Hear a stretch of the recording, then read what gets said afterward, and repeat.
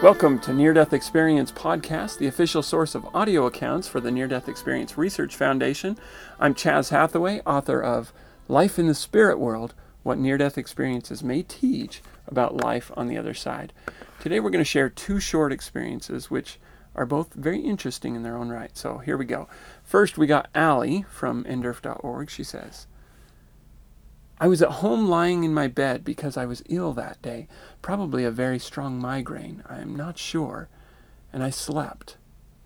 All I remember is that I saw a very strong white light, not like on earth. It is impossible to explain the intensity of that light. I found myself sitting at the round table with a white cloth. At my left there was a person whose face I didn't see, yet dressed in white. I was certain that it was God. In front of me was another person in white, but I couldn't see the face. It was as if this person was eating biscuits or the like. There were crumbs falling on the table. The person to the left was talking telepathically in my head. I said I couldn't leave the earth because there were people who needed me, that I needed to go back, that I wasn't ready. I do not remember seeing my life displayed. And later, I woke up with a sudden shock and felt truly how my heart started beating again and started breathing again. But it is very, very hard to explain what I felt. It was as if my whole being restarted living. This day has really transformed me forever. Okay, we'll come back and comment on it in a minute. But first let's read Jean's experience, also from ndurf.org. She says, I am aware on the operating table, very stressed. They sedate me with mask and injection. I am anesthetized. Instead of having a blackout, I keep hearing voices, so the product has no effect. Then I hear the medics start to panic about my state. It is then that I realize I am dead. I am intimately convinced what I hear that is not my ears that hear. Let me read that sentence again. It's strangely worded, but I think I'm getting the gist of it. I am intimately convinced what I hear that it is not my ears that hear. I am anesthetized, but it is me. I start to move away from the agitation. I'm not okay. No visual sensation, but have the impression of floating in the air. It is dark. I do not see. Something that I call the collective mind, in which all the good of humanity lives forever, shows me my life and makes me understand that I have not accomplished anything good. Only egoism governs my life. Thereupon that spirit projects me into the future, 15 or 20 years further, and shows me what the life of those around me is, due to me, yet without me. I am dead for 20 years, and the moment that I live is from the now and not a vision of the future. Let me read that one again also. I am dead for 20 years, and the moment that I live is from the now and not a vision of the future. Next, the Spirit makes me understand that they are giving me a second chance and that I have to do good.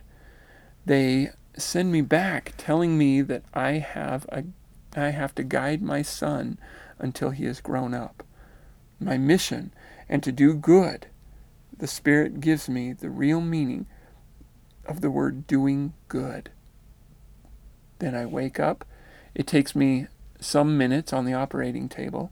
I have not been operated on. I look up the time on the clock in the operation room. 2 hours have gone by then. This time, I fall asleep again and wake up having been operated on. That is the end of the experience. Okay, so let's go back and talk about Allie's experience. Allie's experience is very stereotypical, even up to the table. I've heard of people sitting around a round table of sorts, and so, or sometimes being in a room surrounded by other people or different things like that. She's convinced that it was God that is on the other side of the table, and she says there's somebody else there. And this brings up the unique part of this experience, which is humorous in my mind. I don't know whether she thought of it as humorous at the time, but also kind of interesting. She says that this other person, who is not God, is also in white, couldn't see the face, which, is a thing in near-death experiences often, not being able to see faces clearly. But she says, it is as if this person was eating biscuits or the like, where there were crumbs falling on the table. And that's the only thing unique. Other than that, they're talking telepathically in her head, and, you got to go back and so forth. Everything else is very stereotypical of near-death experiences. But what of this person who is there eating a biscuit or cookies or something like that? Now, the eating aspect is not strange. There are many near-death experiences where people are eating. It's just this image of there being this person sitting at the table, here to give an account and having a snack in the meantime. And, my first response is, that's weird. But my second response is, why not? I love eating snacks at meetings. They have the donuts and orange juice at your company meeting or whatever. Why not? And it just illustrates to me how lifelike, and lifelike's the wrong word because it's life. Near-death experiences are not, just moving on to some unknown, strange region that is beyond anything that humans would ever consider. It is that to some extent, but it's also very normal. And it's also very joyful, have a snack. People talk about smells that are unique, and, and yes, most of it is very joyful and uncommonly pristine, but there are aspects. Crumbs on a table. Why shouldn't there be crumbs on a table if you're eating a biscuit? You think, doesn't it automatically clean itself up? Well, maybe not. I don't know. And why should it? Anyway, I found that interesting. Okay, so let's look at this second experience. I had to look it up because Jean, or perhaps pronounced Jean, because I did look it up. It is female, marked female, but some of the commentary afterward is written in French, which makes me think that this is probably someone from France or something like that. But that explains some of the funny wording in it. It's obviously either a translation or written by someone who English is their second language, and so they're writing it in English, and so the grammar is a little bit different than you might expect from a native English speaker. Not a big deal. In fact, I find that very interesting because I'm always on the lookout for experiences across the world. Of course, this would not be considered a non-Western experience, but it is still on, in Europe, which is a little bit further out than American experiences that most of these probably are, at least the majority. But we'll take whatever we can get. We love hearing experiences from across the world. So she has a very ethereal kind of experience. Sorry about that. I had to get my daughter out of the room. She was insistent on being here, and I told her, okay, but you got to be really quiet so I can do it.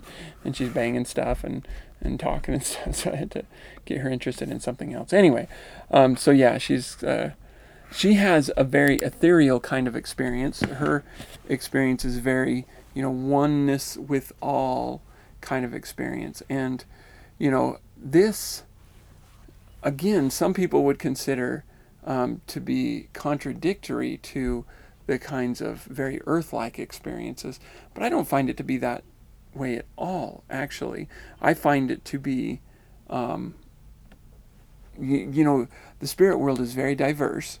There are different, not only locations, of which there are many, many more than there are on Earth, from what we can tell, but there are also different states, different types of of ways of being. And I'm under the impression also that when people are first dead, that it's like they exit the body and they're sometimes in a very non-bodily type state.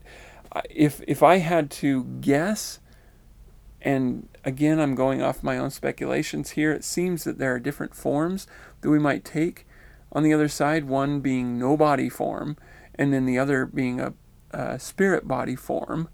And the non-body form I've come to call conscious intelligence form. Often it will be just a light, or it will be, it'll feel like you've got a body but you don't see one, and everything seems to be much more open, and oneness is much more apparent. Merging happens much more easily, and I don't know if this is like something that could be called a spirit within a spirit kind of a thing. I just have no idea. I'm just trying to find ways of making sense of the fact that some people seem to have no body at all, and then others seem to have a very earth-like body with sensations of all kinds. But this non-body form will sometimes be described as being not visual, not auditory, not senses, but more than senses at the same time too. That they can sense and recognize and feel and have impressions of everything around them, and it's still this wonderful, joyful, loving experience, but it's much more collective-like in a lot of ways. And I'm not trying to teach this as if to say this is how it is. I have no idea how it is. I'm just trying to make sense of it. And this seems to very much be that way. She says, I'm okay. No visual sensation, but I have the impression of floating in the air. It is dark. I do not see. Something that I call the collective mind, in which all the good of humanity lives forever, shows me my life and makes me understand that I have not accomplished anything good. Only egoism, I assume that's supposed to be egotism, but governs my life. Thereupon, that spirit projects me into the future 15 or 20 years further and shows me the life of those around me. So if I'm understanding this correctly, it's not that she's there for 20 years or feels like she's there for 20 years, but rather she's given some kind of vision of 20 years in the future if she returns, and the kind of things that she will be able to do.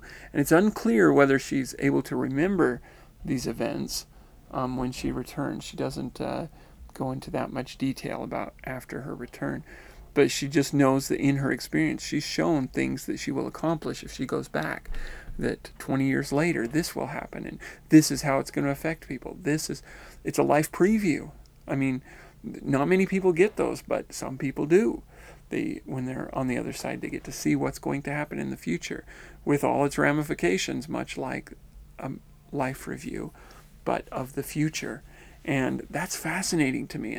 And many people would ask the question, well, how does that coincide with agency? How can we have agency if it's predestined, so to speak? And to that I have to say, first off, I don't know. Clearly we have agency, but how does that work with knowing the future of what's going to happen or what our potential is going to be?